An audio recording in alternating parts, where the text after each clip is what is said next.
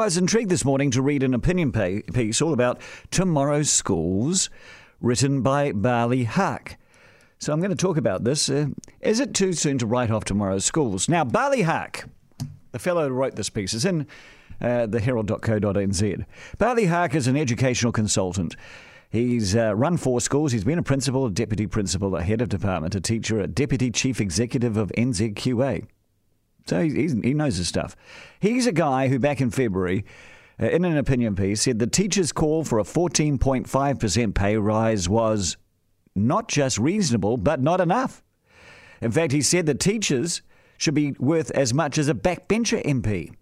And so using that logic, a teacher should be paid $164,000 a year. So we know which side Bali Haq is on. Now, what was so intriguing about Bali Haq's editorial this morning was it said that the tomorrow's school model belongs in the past. And that is interesting and intriguing because Bali Haq is actually the chairman of the independent task force charged with reviewing the tomorrow's school system. But it appears before the end of the review that he already wants to take the system apart. Maybe I'm just being naive, but I don't think it's actually appropriate for the guy who's in charge of reviewing tomorrow's schools to come out and tell us everything that's wrong with it before he's finished the review in an editorial piece in the paper. I think that's quite inappropriate, really. It shows he doesn't have an open mind. Piece was interesting, though, because it went through the history of the model, and it sprung out of the Pico report into education by Brian Pico. Remember that? He was a supermarket director and a business leader, and he believed in market forces and competition, and he wanted some of those principles introduced into the schools. So under David Lange, Tomorrow's Schools was launched in the 90s, and it is the most devolved education system in the world.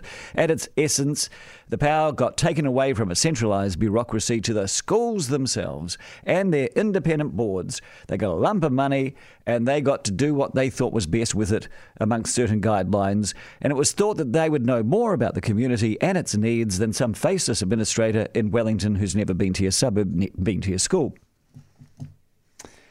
And then the schools could do the best job, become the best they could be, and they could win their community. And it's that aspect of competition and bulk funding that gave many the jitters. After all, with competition, you have winners and you also have losers. And Bali Haq's opinion piece focuses on this as the main reason for a new system. This is what he says. Most of us would expect that our children should have access to quality schooling regardless of where we live.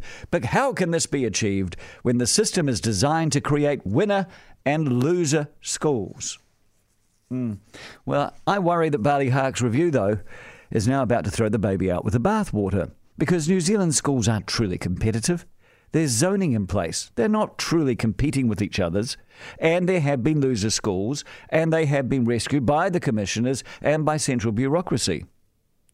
The devolved power base to the schools, while Brian Pico would like to see competition, what it's really meant is the schools have greater flexibility and adaptability to a community's needs. In this time when talkback is flooded with people going on about amalgamation of councils and super cities and the loss of representation, why would we want to turn around and do the same to our schools, which were devolved all the way down?